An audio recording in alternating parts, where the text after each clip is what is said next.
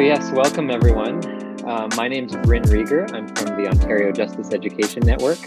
Thank you very much for joining us for today's webinar. Today's session is on child witnesses in the criminal court and has been organized by members of OJEN's Toronto committee.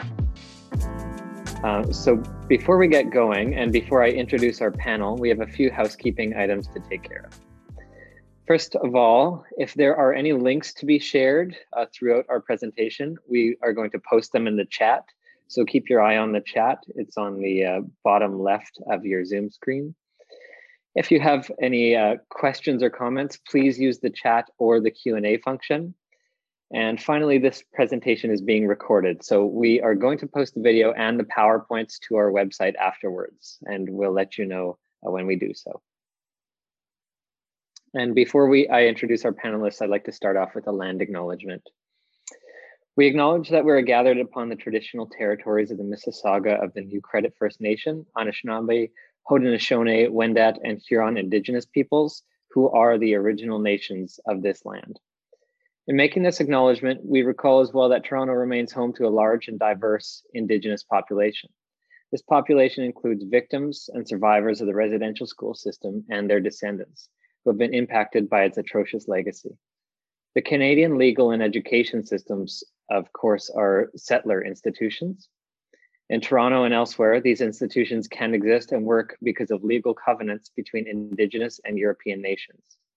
Indigenous nations and European nations, rather. While we are grateful for the opportunity to live and work in this community, we remain mindful of broken covenants and of the need to work to make things right with all our relations. As we think about the administration of justice, we are compelled to consider the real impact of institutional injustice on individuals, families, and whole communities. I'd now like to introduce our panel. First up is Maggie Brown. Maggie Brown has been an assistant Crown Attorney with the Ministry of the Attorney General for the past 22 years. She is a trial Crown in the Toronto Downtown Crown Attorney's Office and is currently the lead of the Child Abuse and Exploitation team at the Old City Hall Courthouse. Royland Mariah is a criminal defense lawyer at McGregor Mariah Horich LLP.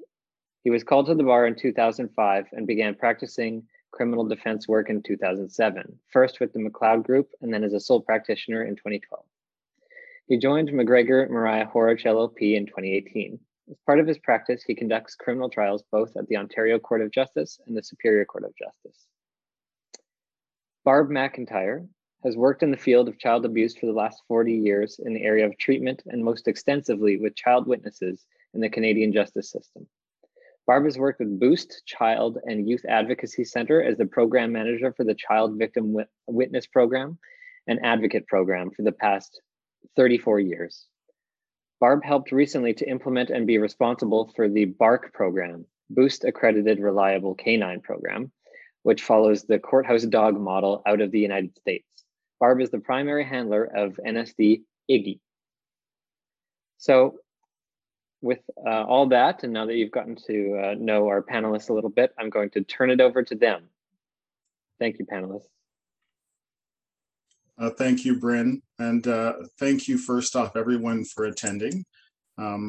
It's really a pleasure to be here, specifically to be here with both Barb and Maggie, because, you know, out of the group of all of us, I'm the rookie and the newbie here, and you're really going to get some incredible knowledge and wealth of information from both of them, and hopefully I'll be able to add to that as well. We're really looking forward to today's discussion about child witnesses in the criminal court.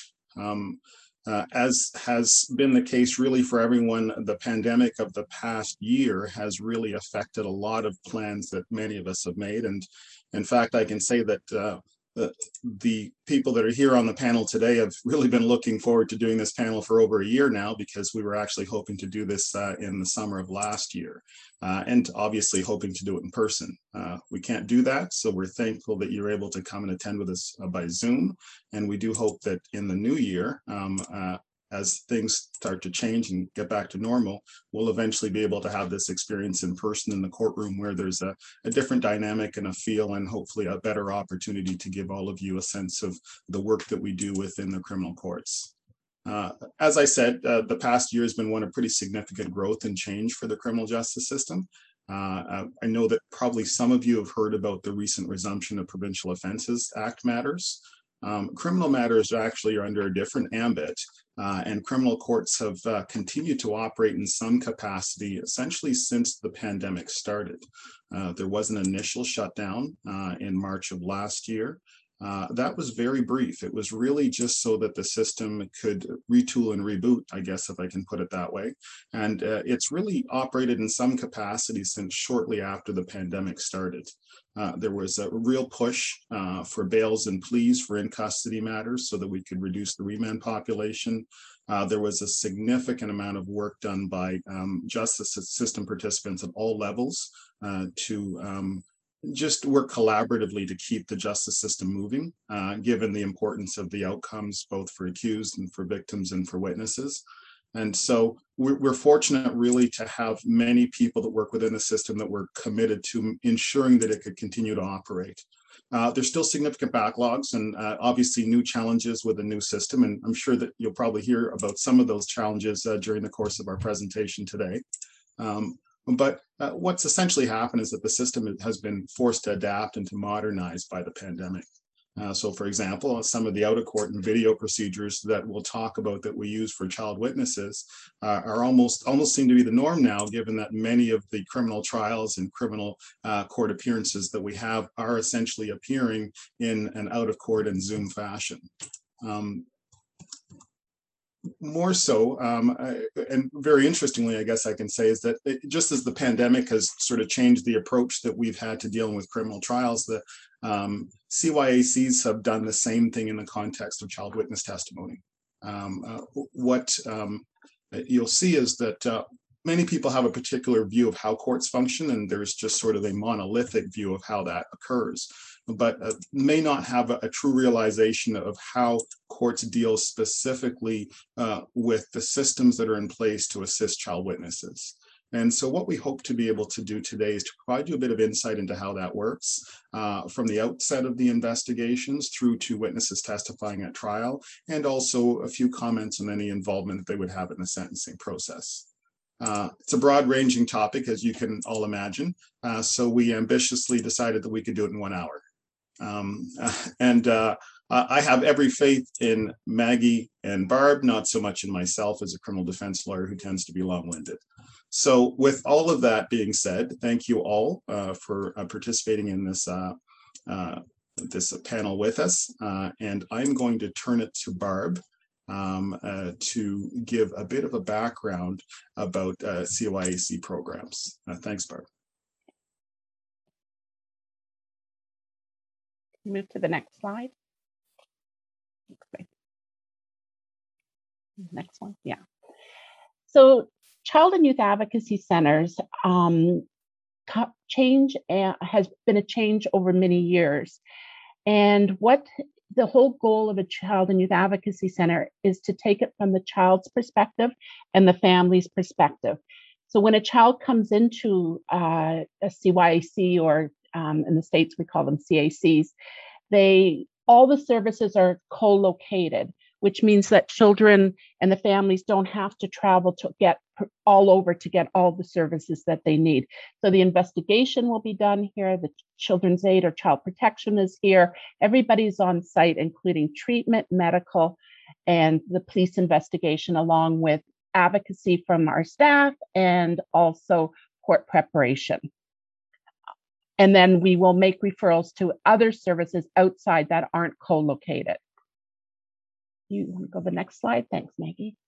The Child and Youth Advocacy Center movement started out in the US, actually, in Huntsville, Alabama, and was the biggest child and youth advocacy center almost 40 years ago. There's now over 900 child and youth advocacy centers throughout the US, and they operate now in 20 different countries through the world as the best practice for child witnesses and child abuse throughout, services that will help the family and be co-located. Okay, next slide.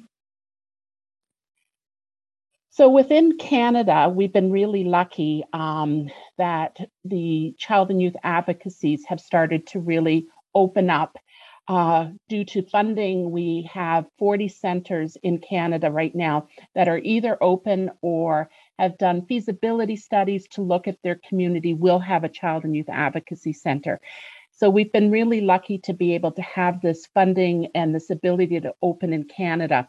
It's a best practice, as I said, in the US with 900. And they all look a little bit different depending on the size. Some of the larger cities like Chicago or Los Angeles have really large child and youth advocacy centers. Ours in Toronto is fairly large, and then they're throughout the province of Ontario right now too. So I'm going to just speak about the police work that's done at the CYACs, but also if there isn't a dedicated CYAC in the region, the work done by police officers who may be in units that focus on cases that involve child witnesses. And so I'm just going to speak to you a little bit about the involvement of those officers and some of the approaches that are taken in relation to cases involving child witnesses. So in Toronto, the Child Youth Advocacy Center does have a dedicated unit of officers who investigate cases involving child abuse. So that could be physical abuse of children, sexual abuse of children, and depending on the type of offense, it may be focused on children who are 18 and under or 16 and under. And that's really a mandate that they would be called to cases across the Toronto region that may involve a child-related investigation. There are, in those specific cases, if it fits within their mandate, because of the co-location of services in Toronto, they are on-site child protection services. So the Children's Aid Society, the Catholic Children's Aid Society, and other protection agencies will work with the police officers and potentially start a joint investigation. One of the reasons for a joint investigation is it may mean that the child only provides one statement. So the police officer will take the lead on the interview of the child. A person from the Child Protection Agency may be present and able to hear that statement, and they conduct a joint investigation for the initial stages of the case. That means the child isn't being subjected to necessarily an interview in relation to the same incident. And the hope is that it's less traumatic for the child, but also allows us to preserve that evidence as early as possible in a way that can be used for the different reasons. So if it's going to court, it's very important that that evidence is preserved for court purposes, for disclosure purposes, for child protection. Obviously, it's important that they have that disclosure as soon as possible to address any child protection needs. So I'm going to focus primarily on the police investigation and how things get to court. So regardless of where the investigation comes from, but I'll sort of focus a little bit in Toronto because that's my own experience. The police in any jurisdiction have to review the statement provided by the child, continue their police investigation, and always make a determination as to whether or not criminal charges will be laid. And if they have reasonable grounds to believe an offense has been committed is their standard. If they come to that conclusion, the case is then brought to court if charges are laid. And then a crown will be assigned to review the case. Depending if the person has been arrested and taken into custody, the first stages are actually the matter will proceed to a bail hearing or bail court to determine whether or not the person will spend the pre-trial time in custody or will be in the community on conditions. So that's a very important stage at which certain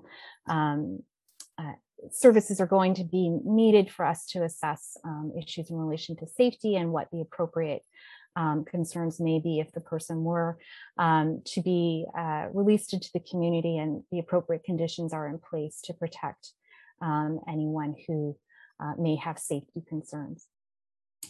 In those early stages, there will be referrals by the police to the child witness advocate if there is one on the case, and Barb will talk a little bit more, but in normal times, again, the co-location of a child witness advocate at the CYC actually allows for that advocate to be there at those initial stages following that forensic interview, and being able to provide the supports at the time.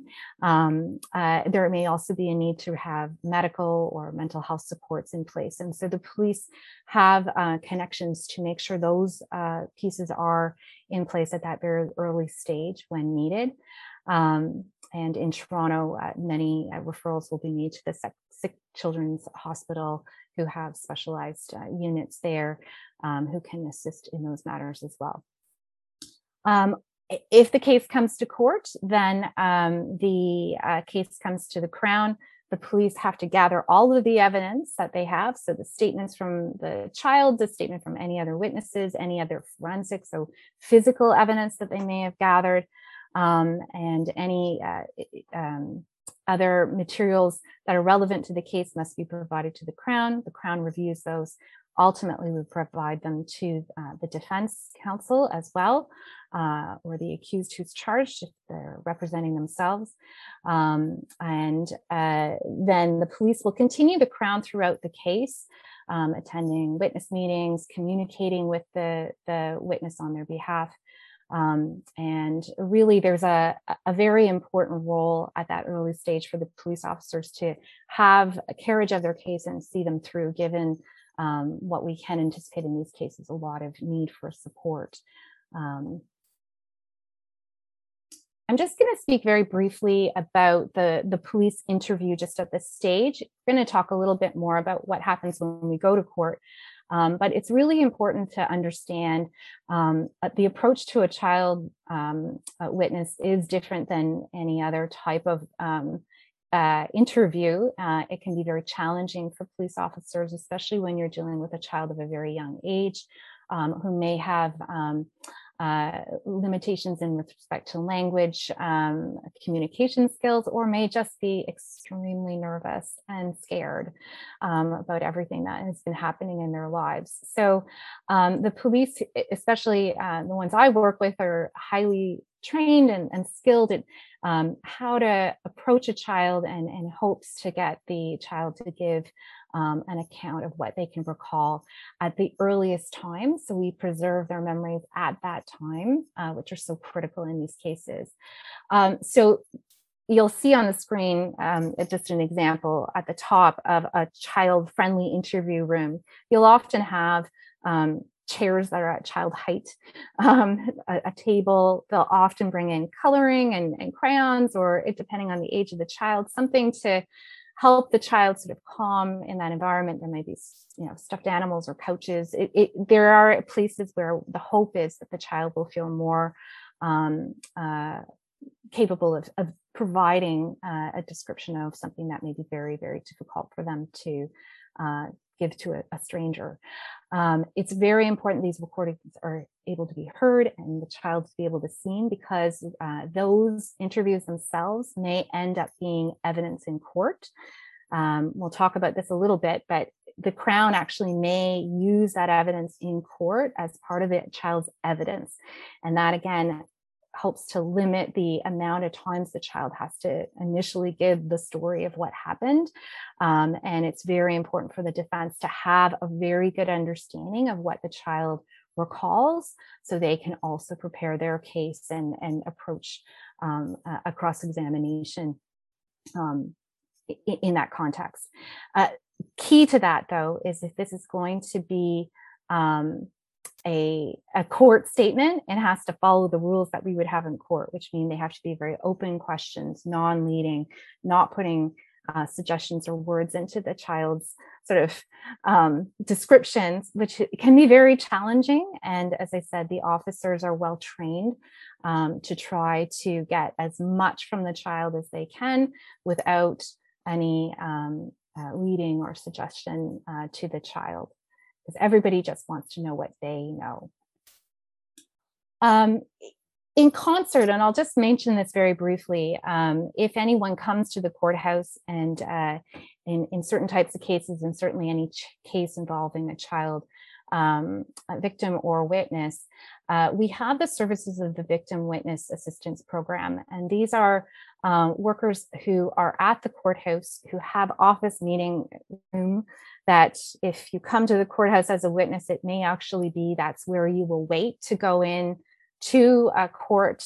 They provide supports to witnesses in that physical space, but also in an informational way. So they will assist witnesses who come into the system at that early stage of bail. They actually start the communication with families, with victims, and try to explain to them the court process, be available to answer questions, perhaps give them dates on court dates. And they really are a valuable, invaluable part of sort of the team of people who start connecting with witnesses to help them understand as they navigate what can be a very lengthy process to get through the court system.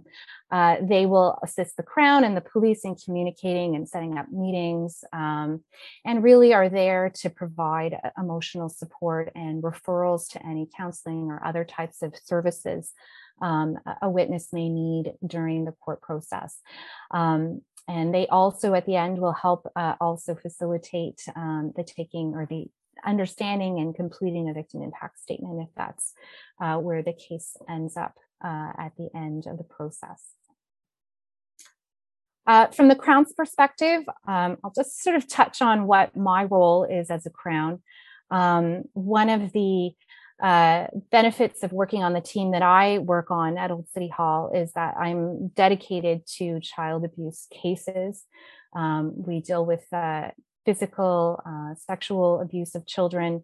We handle cases involving child exploitation, and a wide variety of cases where a child may be just a witness. They may not be the victim, but they have potentially witnessed often domestic violence in their home, and they have provided a statement or evidence to the police and may be potential witnesses. Our program is unique. I think we are the only team in Ontario that's dedicated to these types of cases. And I said, a lot of our cases will come from the CYIC. They may come from any division across the or in the downtown area as well. But there are many Crowns who have a lot of experience in these types of cases, who have worked with vulnerable witnesses and children and understand the use of testimonial aids. It is a skill that you learn over time as to how to approach a child witness. It can be very scary, actually, to start with, because you feel the vulnerability, and you really need to sort of get a sense of how are you going to communicate with this child and have them come to court and have that not to be a traumatic experience for them as well. So I really enjoy this work. It's very challenging, but it's very rewarding as well to be able to help people navigate the system, which could be quite daunting. So I value everybody who helps me do that in our work. So one of the first things I do is I look at a case and we have to screen it to make sure the charges are what are the appropriate charges in the case, and we have the evidence to support those charges. I also will look at the witness's statement. And as I said, I hope it's a video and audio recorded statement. So that will help me first understand perhaps the language abilities of the child. Also, I get a sense of what the relationship is with the offender or the accused, and also the type of evidence that we may be able to provide to the court. It also may indicate some sense of the level of trauma that may have been experienced by this child. So it gives you that first snapshot of what the child will be potentially like in court, but also it will allow us to prepare for when we're actually going to go meet with the child to speak with them. I always connect with the police and victim witness and the child advocate as soon as I can, because they will become part of that support for the child. At an introductory meeting, I always like to try to have them as soon as I can. It's been a challenge a little bit with the pandemic, but now we have our initial meetings sometimes over Zoom. And that's just sort of often a meet and greet. We don't tend to want to get into too much of the details of what the court process would be, but I find that these early meetings are really important, one, to create a rapport with the child, also to connect with the caregivers and the family who are feeling a lot of anxiety, often around a child potentially having to go to court. And really, I think the main part of these meetings is to answer questions. And you can alleviate a lot of concerns, which are often, will the child have to go into court and just look at the person who they've accused? It may be that the result of these charges has broken apart a family, and that there's a lot of anxiety about what the court process will be and how long it will take. And I find answering those questions as soon as we can alleviate a lot of stress, and again, hopefully build some rapport and trust with the family that they and the child, that they will feel more comfortable the next time we meet. For court prep, that's the last thing I'm going to talk about, is that these are much more detailed interviews. Sometimes we will be talking about what type of trial or preliminary inquiry it's going to be. We will go through questions.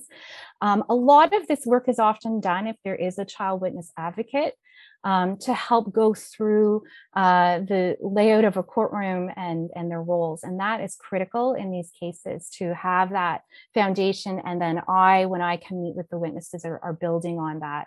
Again, I can answer questions, but these meetings may end up being a review of evidence to help the child refresh their memory on the details of the case. So I'm just going to hand this over to Roylan about defense counsel. All right, great. Thanks, Maggie. You'd think after a year and a half on Zoom, I'd be able to remember to unmute myself.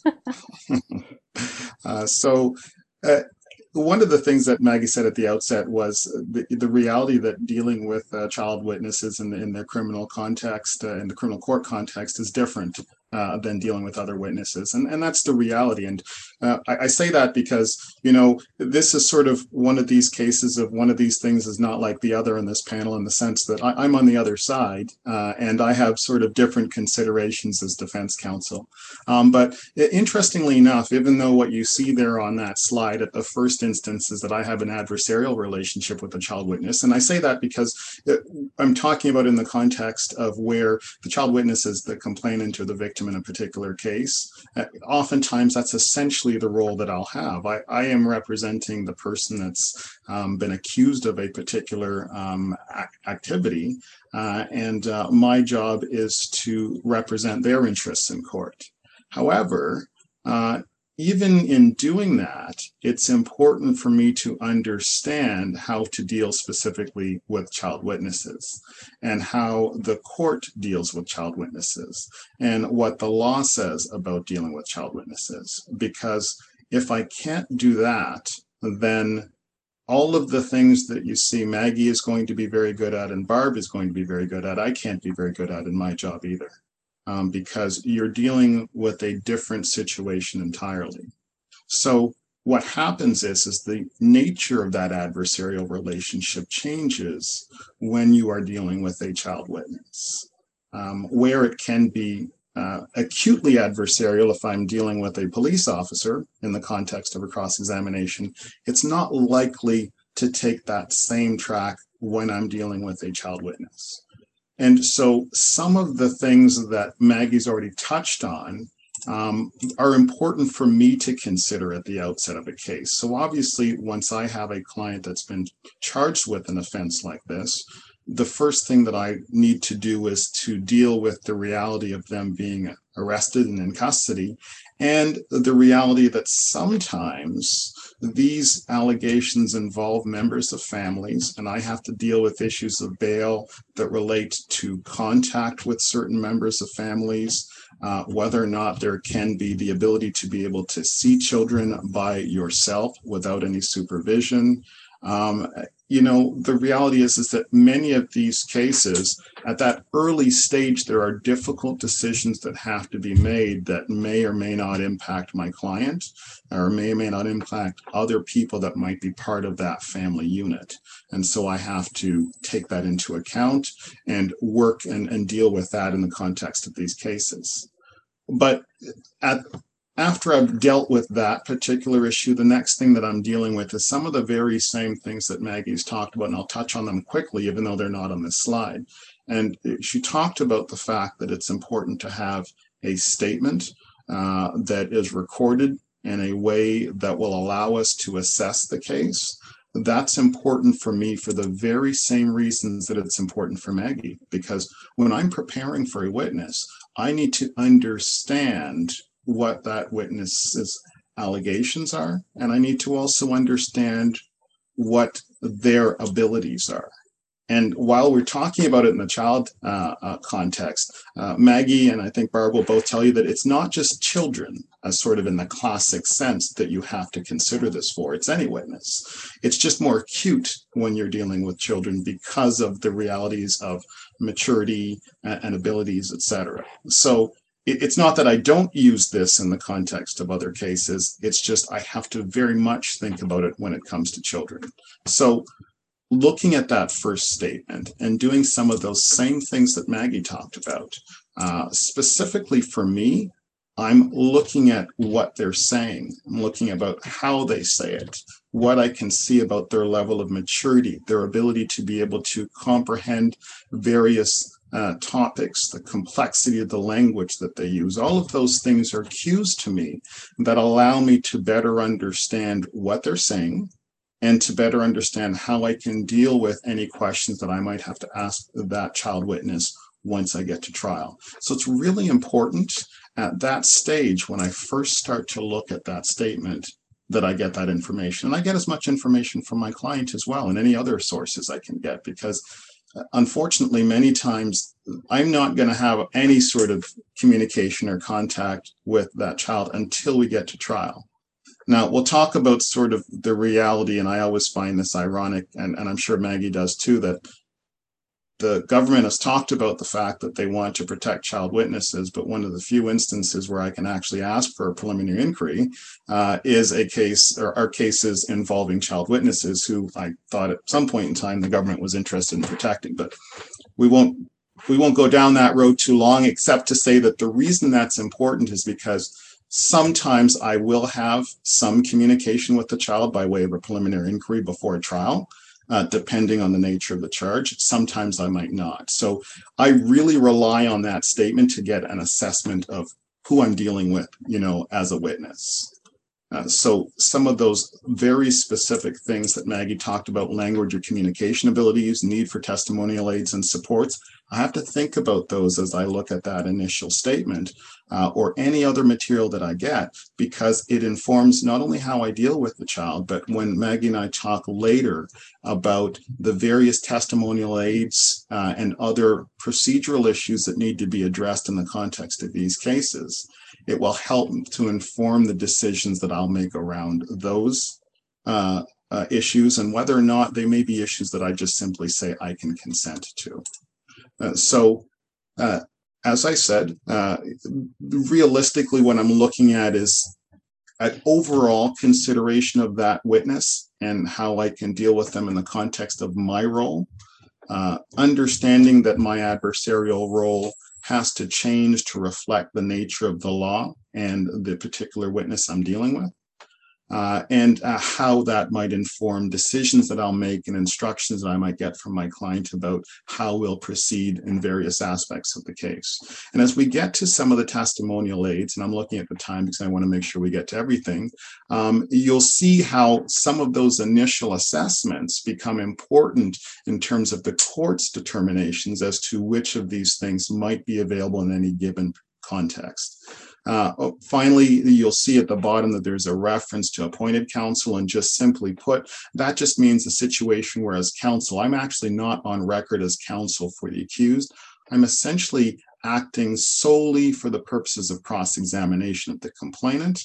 There are some complexities to it. I have done it before on a few occasions, but essentially what it means is that I only am dealing with the cross-examination of that particular witness with instructions from the client, but then that individual is then responsible for the remainder of their case, both other witnesses, any pretrial motions, any other issues that have to be dealt with. So that's generally speaking what my role is. I think what's important for me, for all of you to understand, is that while it's adversarial, even in the context of what I do, that adversarial role has to reflect the nature of dealing with child witnesses. So from there, I'll just pass on, I think it's to Maggie again, if I recall correctly, to move forward. So we're just going to touch on testifying in a courtroom and the testimonial aids.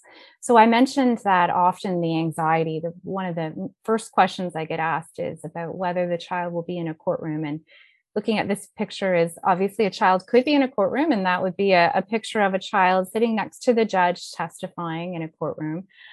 In my experience, that has become less and less common, and that scene, it seems unusual to me. But some children actually want to be in a courtroom, and so we have to remember children can be of a different age where they actually prefer it. So I have had witnesses who say, "No, I want to be in that courtroom," but generally, I will say it seems that that's less common. And that's just a view of what it would be looking at the two defense counsel, or the defense counsel who's standing in the Crown sitting as counsel. What we do often are have the child in a separate room. This is just an image of actually if the lawyers were in the room, the child is sitting there, and the woman in white is the victim witness support worker. That would be an image of, they would be in CCTV, and those cameras there would be capturing the witness testifying, and that would be transmitted into the courtroom so the judge can see it.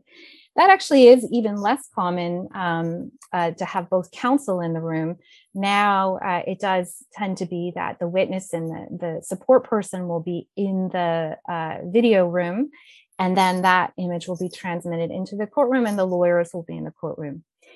Looking at what we do now is we've become even more modern in our approach, and we are testifying by Zoom.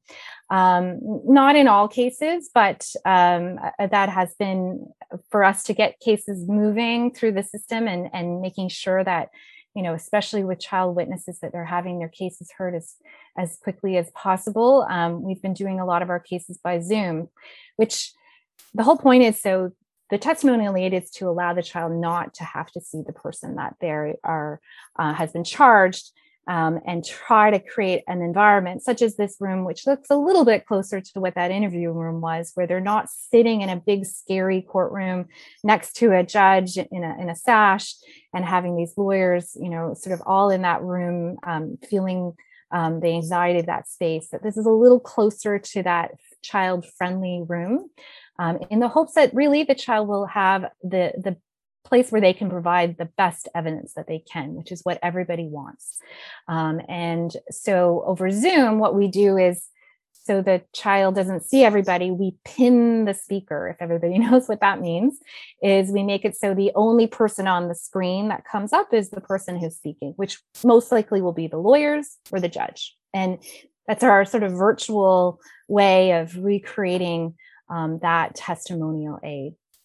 I'm just going to speak very briefly about actually how the law has evolved in our understanding of child witnesses over the time. There was a time not that long ago that the criminal code required corroboration of a child witnesses on the view that children are not necessarily credible or reliable witnesses.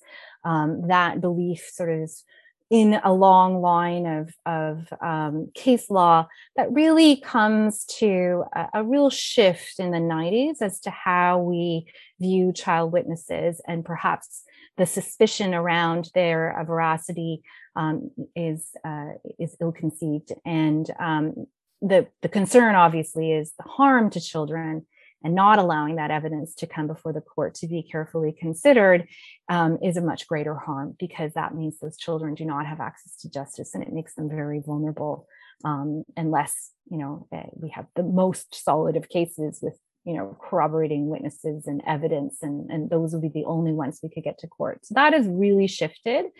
And as Royland said, there's been a lot of changes in the criminal code that have changed the sentences for these types of offenses, and that have really driven a change of testimonial aids over the last few decades.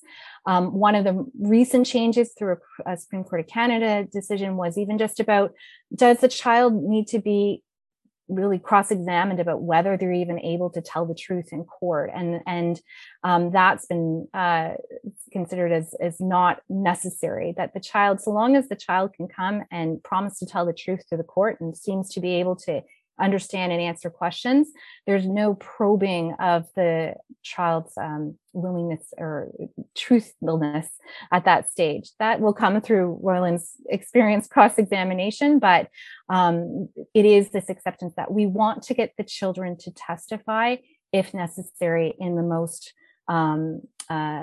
comfortable way that will allow that truthfulness of their evidence to be heard by the court and assessed properly.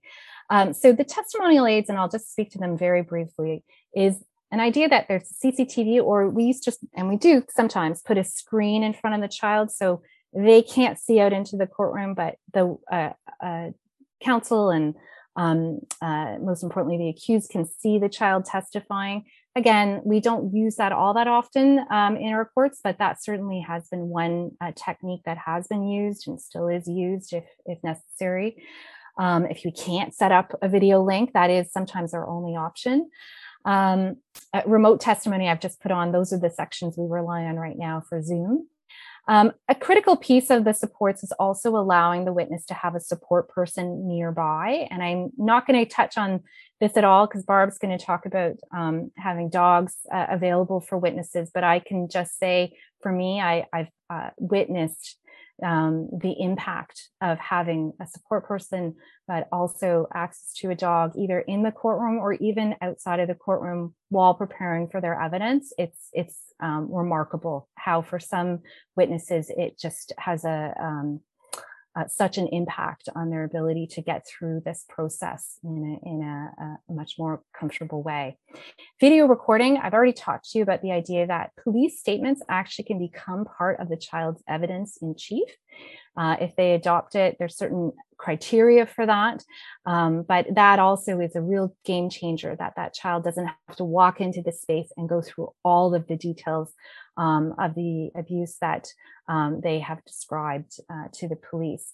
And Royland talked about appointing counsel. So even if somebody is self-representing, they have that right, but the Crown can apply to have counsel appointed. So that person who has been charged is not then cross-examining a young child who may even be their close family member.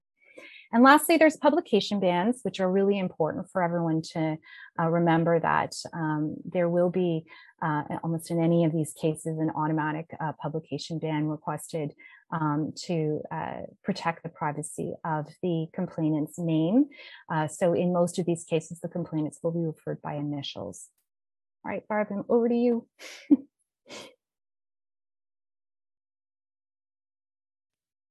I'm sorry, for the sake of time, I'm going to talk a little bit about the role of the advocate, but I'd really like to spend the majority of our last 5 minutes on the program of our courthouse dogs. The role of the advocate is right from the beginning of the investigation all the way through to the end of the prosecution and post-court services. And sometimes that lasts for a couple of years, even 3-4 years. And it's so critical to these families to have somebody who's consistent all the way through. And within the CYC, we have a team of advocates who started with the investigation, who followed the case. And then once court started, we kind of started the process of getting back involved and providing all of the support and educational-based program to teach children about the court process. At no time do we know the evidence of the child. When I say that we're involved in the investigation, we're not in the room at all. We're with the child and the parent, just sitting there, entertaining them and try to just explaining, spending some time just explaining about what the process is for them. So a number of years ago, I'm going to move on to our next slide, which is about the dogs. A number of years ago, I was probably, because I've worked with child witnesses, this is my 34th year with children and youth, and I started to think about, was there something else that we could do? And I came across a program that had just started in Seattle, Washington, by a district attorney who had a son who had global disabilities and had a service dog. And for whatever reason, every Tuesday the school didn't go forward, so the dog didn't wasn't with the child on those days. So she started to bring the dog into her courthouse in downtown Seattle, and started to see the differences of how people reacted. So I remember speaking to people about this, and people thought this would never happen, that you would have a dog in a courthouse. It just doesn't seem that it would work. But through hard work and a lot of support, we were able to start the program. So part of what's about these dogs is they are accredited from accredited school. So we call them accredited facility dogs. And these dogs are trained the same as a service dog, but they're trained to the facility as opposed to the person with the disability. So these dogs have usually determined their temperament. They're assessed from the minute that they are born to whether they're going to make it in as a service dog or in as a facility dog. And they have to pass all the ADI accreditation and public access tests to be an accredited facility dog. So if you look at these dogs, some people say, I've never seen a dog this calm. They are trained when they are working to lay perfectly still and to be calm, whether it's in an investigative interview or in a courtroom. But their temperament is very different when they're vested.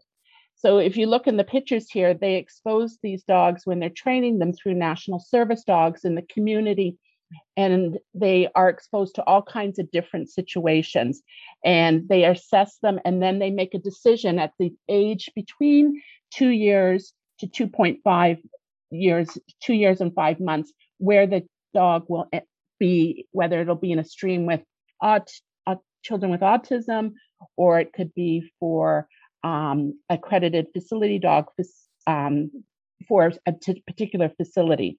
So the dogs that we have, you can go to the next slide, Maggie, is that they basically become part of the whole court process for the child, attend all the meetings, and actually come into the courtroom or into the CCTV room. And they if I put the dog in there, like as a handler for our dog Iggy, I'll put him in a down command, and he will not move. He may move just to change position, but it's just because he gets uncomfortable laying for a number of hours during testimony. But he will be at the feet of the child or just outside. Iggy's a rather large dog, so sometimes he's outside the witness box, or if we're in a CCTV or we're in remote testimony, which we've been doing a lot most recently, he'll just lay at the feet of the witness and provide a calming effect for court. So these dogs, I think, have been, to me, very exciting and a new challenge in the court system. And that's why we wanted to share it with you today. For all the teachers that teach this is a situation people aren't familiar with what a courthouse dog is. Yeah, and maybe I'll just briefly touch on that. As Barb said, even for remote testimony, we've actually been we're safe. The kids come to the CYIC or a space where we can still provide those supports, recognizing, even though we're all virtual, how important it is that they are in a space, and try to recreate that. But I have to say, with the support dogs, as I said, I've seen witnesses who just felt they couldn't even look at their statements in preparation, and then they have a dog sitting there and they'll just rub it with their feet, or just having them nearby can just reduce the stress level and just help them carry through. And I mean, I think it's really been remarkable, the impact. The only other one thing I wanted to say, within Canada, it's not within our criminal code, but within the US now, states actually have a courthouse dog provision in their criminal codes. I think there's about 6 states now that have that, and it's expanding through other states in the US. Well, thank you very much for that excellent discussion. I think I speak for everybody when I say we certainly learned a lot. And thank you all for your different contributions. It's so great to hear things from 3 very different perspectives. So thank you all very much for being part of the panel. I'm gonna, just because we want to answer some of the questions in the chat, I think we'll bring it to the Q&A now. But before we do that, I'm just going to drop a survey in the chat for everybody. We ask that you please take 30 seconds to fill this out and let us know. It's just a Google form, so it's pretty simple. So that'd be excellent if you could fill that out after the session today. Just copy, either follow the link to your browser or copy and paste it for after. But with that, let's open up the Q&A questions here.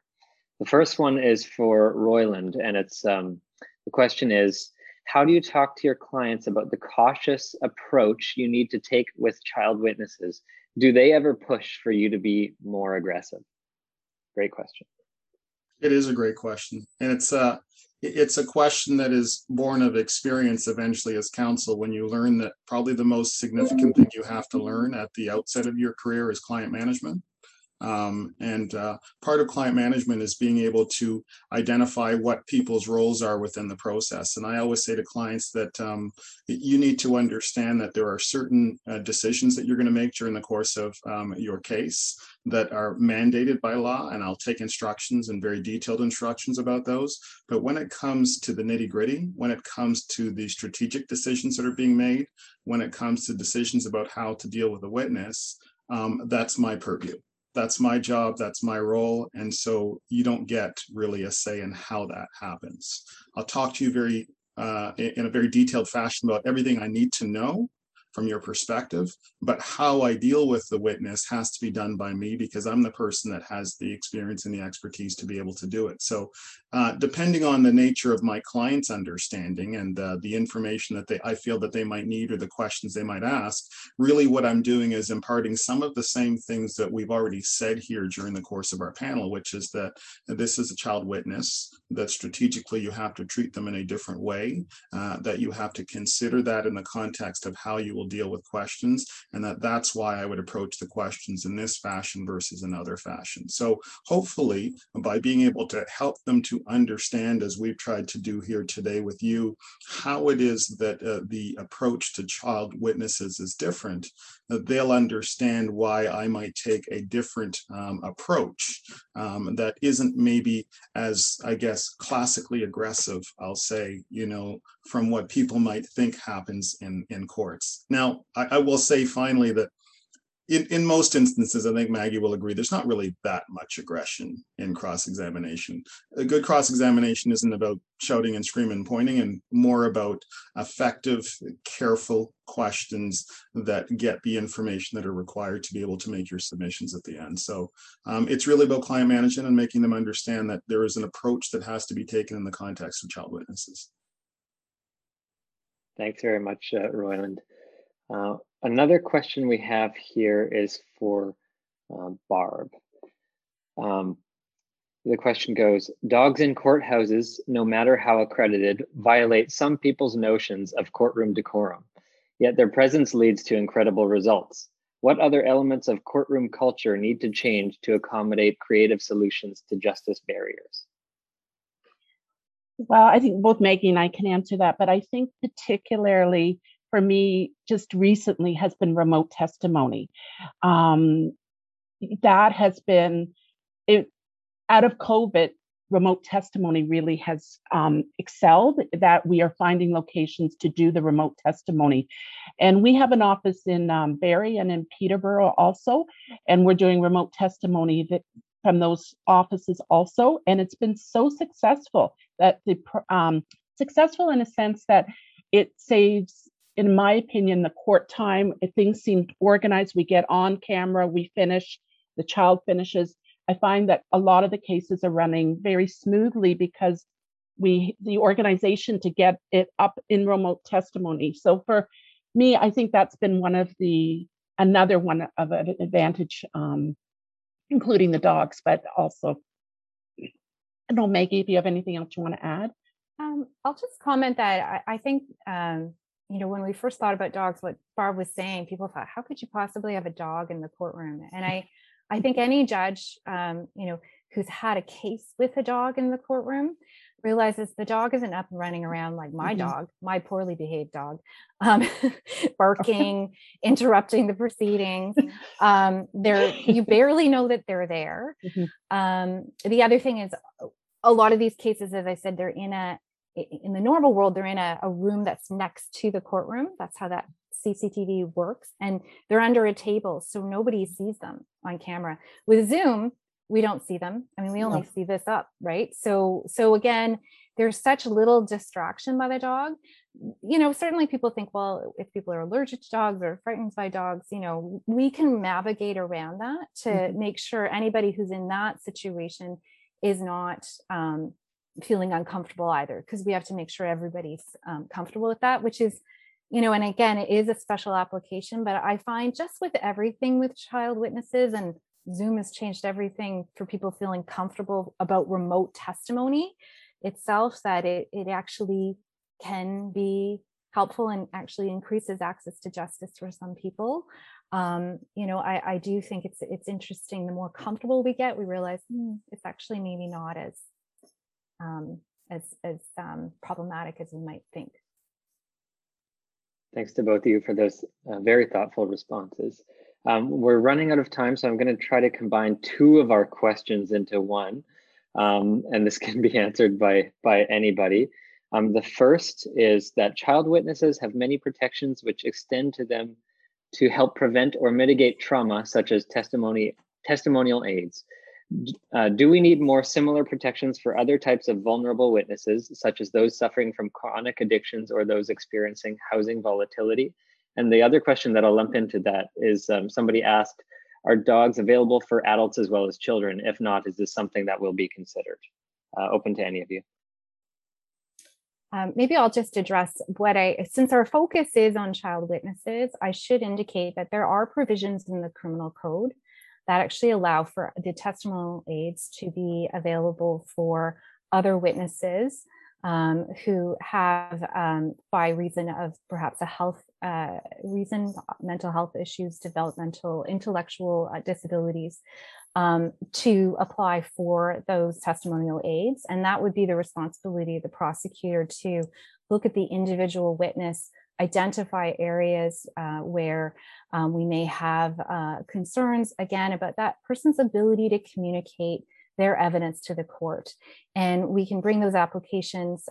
It may be that we'll require some type of evidence to establish what the concerns are, and how these testimonial aids will assess or assist a witness. But just because our presentation is focused on children, I will say, just on that evolutionary, the child witness provisions used to be discretionary as well, and they have now moved into more of a mandatory nature, where it's really on the defense to say, why shouldn't the child have the testimonial aids? But for other adult witnesses, those are more discretionary, and so there's a bit more of a evidentiary hearing before the judge to determine whether that's appropriate, unless the defense consents. And that sometimes is the case. Sometimes they want to have this evidence, it's important to the court, and we want to have it in the best means possible. And same with the dogs. I'll just say there are some other programs that have dogs available. I know Barb's through Booston has the accredited service dogs, but certainly I've had cases with adults who have had interactions with dogs in the courtroom, and again, it has a similar beneficial aspect to it. So expanding that program for me would be fantastic. Well, I think that's all the questions we have time for. We have a few more in the chat, so sorry if we didn't get to your questions, and we have a lot of comments saying very interesting discussion. Thank you, lots to think about. So thank you once again to our panelists. And I think without any further ado, we'll wrap it up for the evening. But thanks to everybody for attending. This has been really informative for all of us, and have a good night.